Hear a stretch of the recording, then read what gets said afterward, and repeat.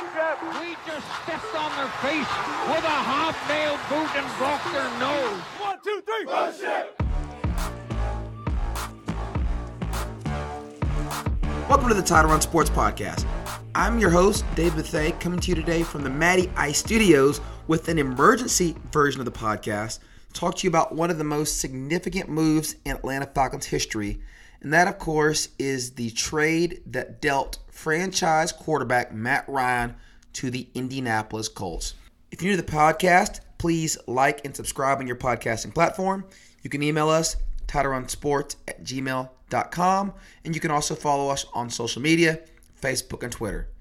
So today the Atlanta Falcons made an absolutely earth-shattering move in trading away Matt Ryan, the starting quarterback for the last 14 years, the best starting quarterback in franchise history, and without much argument, the best player in franchise history, away to the Indianapolis Colts for a third-round draft pick. So with all the stuff going on with the failed Deshaun Watson trade and the aftermath of that, a move for Matt Ryan wasn't shocking, but I have to say the deal they got for him, which is the Colts' number 83 pick in the third round, the worst of their two third-round picks, and nothing else, just leaves me feeling some kind of way. I'll just be honest with you.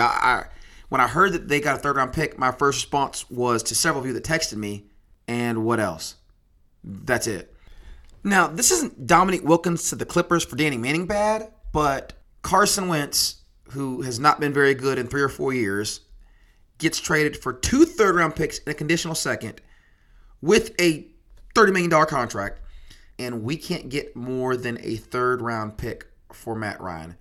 Somebody shared a meme that kind of summed this up pretty succinctly.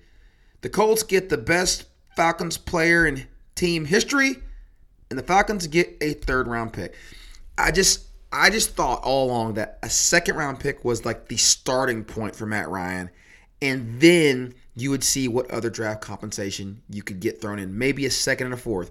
Maybe even a third and a fourth. But the thought of getting only one draft pick, a third-round pick, and a lower third-round pick for Matt Ryan, I'm just shocked. So no matter how you slice this up, this is not a great deal with the Falcons.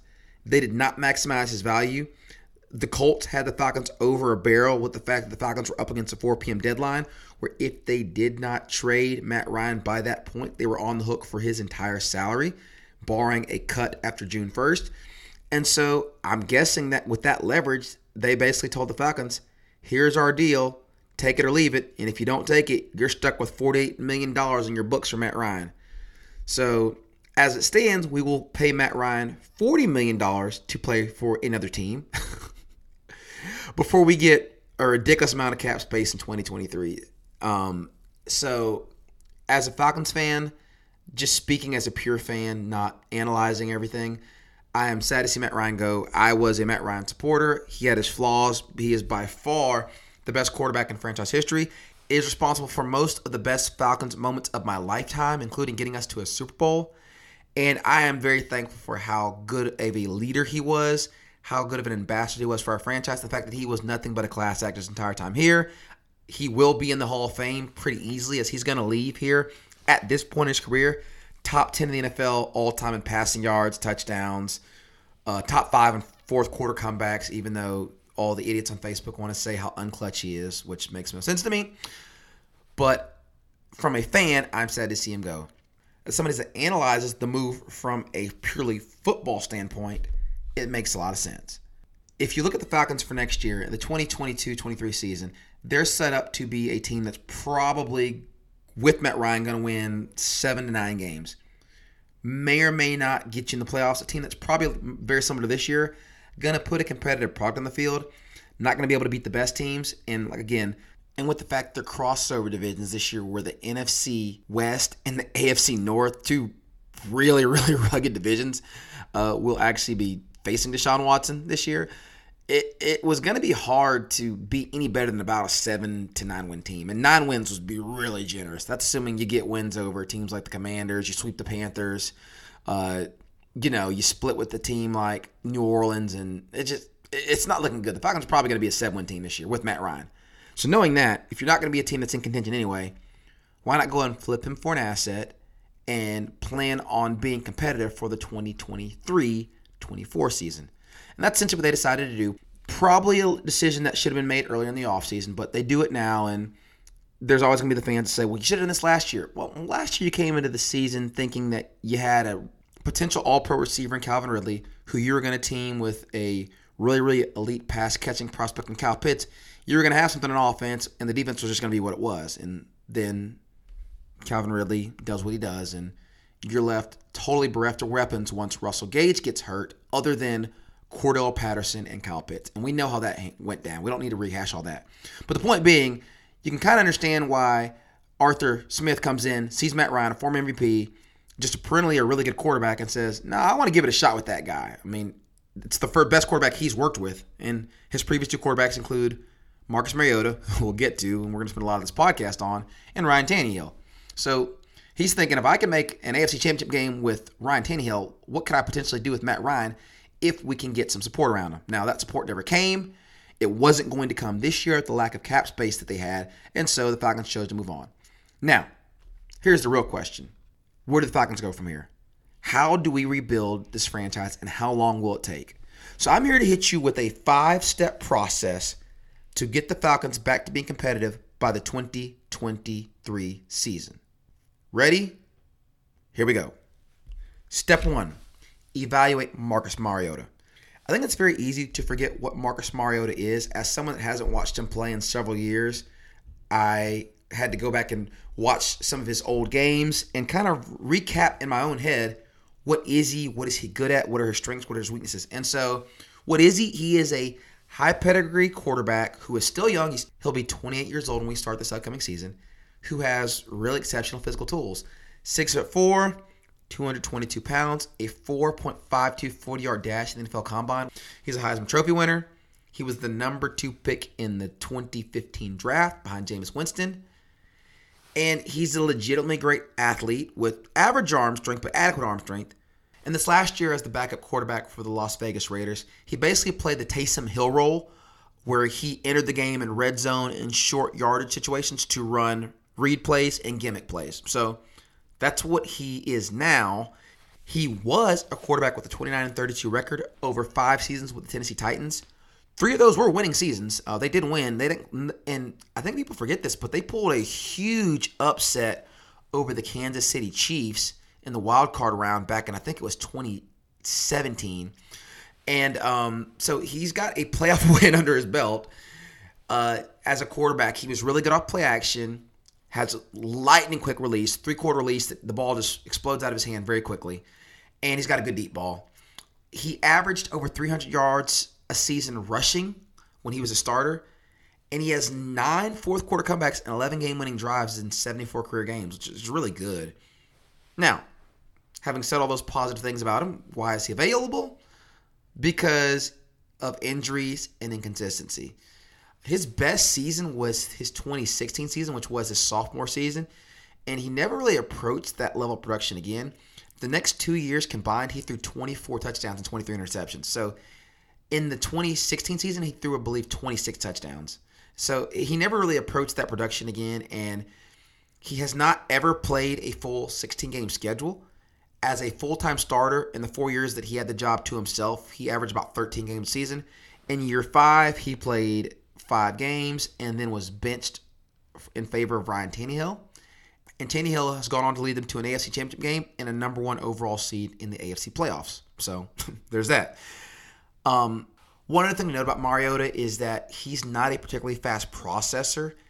And like many athletic quarterbacks, he can get really impatient and often bail, and instead of climbing up in the pocket or resetting in the pocket to buy more time, he will take off and scramble, which he is exceptionally good at. Very good scrambler, really, really good straight line speed. And I think people forget that unless you go back and watch his highlights from Tennessee. A lot of them include him outrunning linebackers and DBs to get first downs, which is one of the things he is good at. It'll be something that we haven't had here in a very, very long time in Atlanta. So with that said, I would say that the first phase of this is to evaluate him, because what will speed this rebuild up tremendously is if Marcus Mariota is actually your answer quarterback. Now, I don't think he is, but Let's say we get him coached up and we give him a career resurrection, which we've seen happen before. We saw it happen with Ryan Tannehill. 5 years of mediocrity at Miami, changes scenery to the Tennessee Titans, and all of a sudden he's a Pro Bowl level quarterback leading one of the best offenses in football. Granted, he had a lot better weapons. A.J. Brown, Jonnu Smith, and some guy named Derrick Henry. So he had a lot better weapons. But point being, it's not unusual to see a quarterback get this change of scenery and actually turn it around and play better. So maybe that happens. And if it does, you sign him long-term and you've got your answer quarterback. Now you can use all of this draft capital and cap space, which we'll get to in a few minutes, to build around him. So this is why I say step one is to evaluate Mariota. At worst, he's a stopgap starter in the Ryan Fitzpatrick, Teddy Bridgewater, Tyrod Taylor mold that's just good enough to keep you with a watchable product on the field, but isn't going to really be a threat to whoever you bring in to be your long-term starter with your 2023 draft class. So that's the first step. Step two, nail the 2022 NFL draft. And I didn't mention this before, but the Falcons have 5 picks in the top 82 of the draft. So what your hope is that the Falcons can recreate the 2016 draft where they absolutely nailed multiple picks. First round, Keanu Neal ended up becoming a Pro Bowler. Second round pick, Deion Jones ended up becoming an All-Pro. Third round pick, Tevin Coleman ended up becoming a really quality starter. And in the 5th round, you drafted Foye Oluokun, who just finished as the leading tackler in the NFL this past season.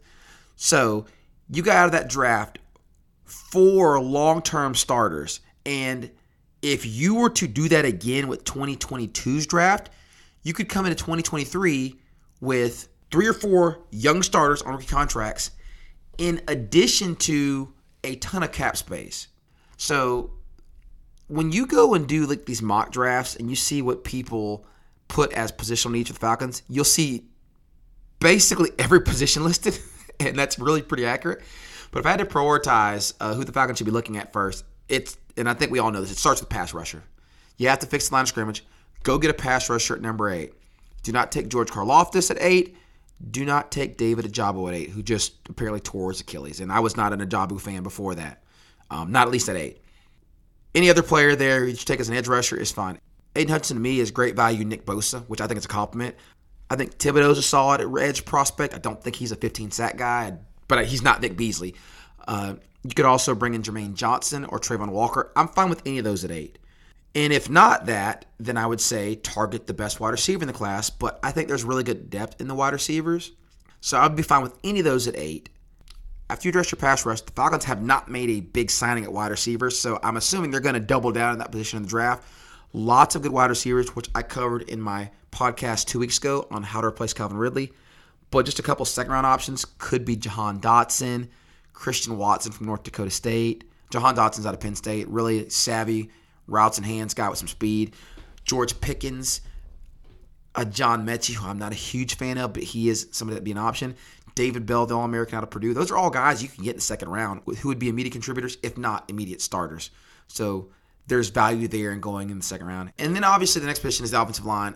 If one of the top tackles falls, Neal, Ekwonu, or Cross, you have to consider them at number 8 if you're going best player available. If not there, then you would consider a Zion Johnson or a Kenyon Green, who are 2 really high-rated guards. If they fell into round 2, you'd have to consider them there at 43. And then someone like a Jamari Sawyer would be a great value in the 3rd or 4th round. So again, when you have as many needs as the Falcons have, there's not too much worry about positional value. You can really just take a good player at any draft slot and improve your team. And that's what needs to happen here. The Falcons need to come out of this draft with minimum 3 starters. And if not, Terry Fontenot probably should not keep his job. Step number 3, use your cap space to upgrade in 2023. So the cap jumps by $23 million next year. The Falcons right now, according to SpotRack.com, are projected to have $121 million in cap space. Now, realistically, that's probably going to be more like $60 or $70 million once we finish this year's signings, plus your 9 draft picks.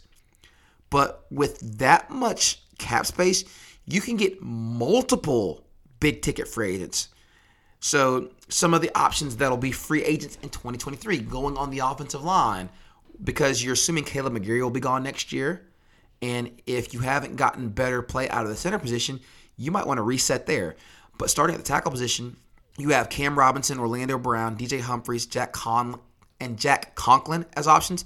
And then centers like Brandon Linder and Mitch Morse. All these guys are 31 or younger going into the 23 season. At wide receiver, Tyreek Hill, Nelson Aguilar, Brandon Cooks, and DJ Chark will all be free agents in 2023. Those are all guys you could give big money contracts to come here and be your number one receiver. And then, of course, there's also the whole idea of what happens with Calvin Ridley. At running back, Saquon Barkley will be a free agent. Kareem Hunt will be a free agent, and Kenyon Drake. All guys that come in and help right away. On the defensive line, you have Yannick Ngakoue, Stephon Tuitt, and Levante David. Really big-time edge rushers who will be available. Inside linebackers, you'd have Corey Littleton and Blake Martinez. And then in the secondary, you'd have James Bradbury, Jesse Bates, and Jordan Poyer, with Bates and Poyer being two really high-end safeties that will still be very much in their primes. So imagine you hit 3 starters in the 2023 draft, turn around, go dip back into free agency, and get 3 really impact players there. 1 impact offensive lineman, 1 impact defensive lineman, and maybe 1 impact player in the secondary. Now you've got a much more well-rounded roster in which to insert the person that you will take as step 4, a long-term successor at quarterback. So when you look at the 2023 draft, the headliners are Bryce Young, CJ Stroud, and Spencer Rattler. Young and Stroud based on production and Rattler based on pedigree. But there's always going to be some quarterback that flashes, a la Kenny Pickett or Matt Corral, and shoots up draft boards. But coming in, the thought of, taking Bryce Young to be your long-term answer is pretty attractive. He is an absolutely outstanding quarterback prospect. If he was eligible, he would be the first quarterback taken in this draft, hands down. Possibly even the number 1 pick in this draft. And if it wasn't him, it would probably be Will Anderson. So don't know if the Falcons will be bad enough to get him, because while one of my friends texted me earlier and said, wow, Mariota's going to be our quarterback, we're a lock for that number 1 pick. And I said, I think you really underestimate just how bad the New York Giants, Carolina Panthers, and New York Jets are. Panthers have no quarterback. The Jets were really bad last year. I know they've made a bunch of free agent signings. Jacksonville, I think, will absolutely be better because they'll have a real coach, and they've made a bunch of big money signings. But the New York Giants are apparently running it back with Daniel Jones, and I just don't think they're very good. So I think we'll have some competition for that number 1 pick. If the Falcons were to play tomorrow with the roster they have currently, it's probably the worst roster in the NFL. I mean, they would be like a 3 or 4 win team. But again, we're going to add 9 draft picks to this roster, 5 of which will be high draft picks in the top 100. So I think it's pretty safe to say that this won't be the worst roster in the NFL by the time the draft is over. But this is still, I think, tops, unless these rookies just ball out of control like a 7-win team. And I just don't know if 6-11 is going to be enough to get you the number 1 draft pick. So, step 5, after we've done all these things, after we've evaluated Marcus Mariota, after we've dominated the 2022 draft, getting at least 3 starters and other depth players, after we've used our cap space to upgrade in 2023, after we've drafted our long-term successor at quarterback in the 2023 draft, step 5 is very simply to win. Everything will be in place. It's time to go win. Arthur Smith will probably get through the 2023 season to prove that he can win with this made-over roster, hopefully a young starting quarterback. And the truth is, if you don't get it right in the next 18 months, you become the next Cleveland Browns, New York Jets, Jacksonville Jaguars. You become another franchise who is chasing their franchise quarterback. Because I don't know if Falcons fans realize this, but this is by far the best stretch of quarterback play in franchise history over the last 25 years. You went from Chris Chandler, who got you to a Super Bowl, right into Michael Vick, had a 1-year hiccup, and then went into Matt Ryan. That's your last 25 years of quarterback play here in Atlanta. Chris Chandler, Pro Bowler. Mike Vick, Pro Bowler. Matt Ryan, Pro Bowler and MVP. That's what you've had at quarterback for the last 25 years. And it hasn't always been great, but you could be the Cleveland Browns, whose best quarterback in the last 30 years is Baker Mayfield. You could be the Jacksonville Jaguars, whose best quarterback in the last 20 years is Blake Bortles. I mean, that's what we're talking about here. And so You don't want to be another one of those teams. Mariota buys you some time, and this is one of the options we talked about in the podcast over the weekend. Mariota buys you some time, but you have to hit on this draft. You have to. And you have to find the right signal caller to come in and take over. I'm hoping that Terry Fontenot is up to the task and that we'll be rooting for a winning Atlanta Falcons team a year and a half from now. This has been Dave Bethay from Title Run Sports Podcast. That's it for today. Thank you for listening.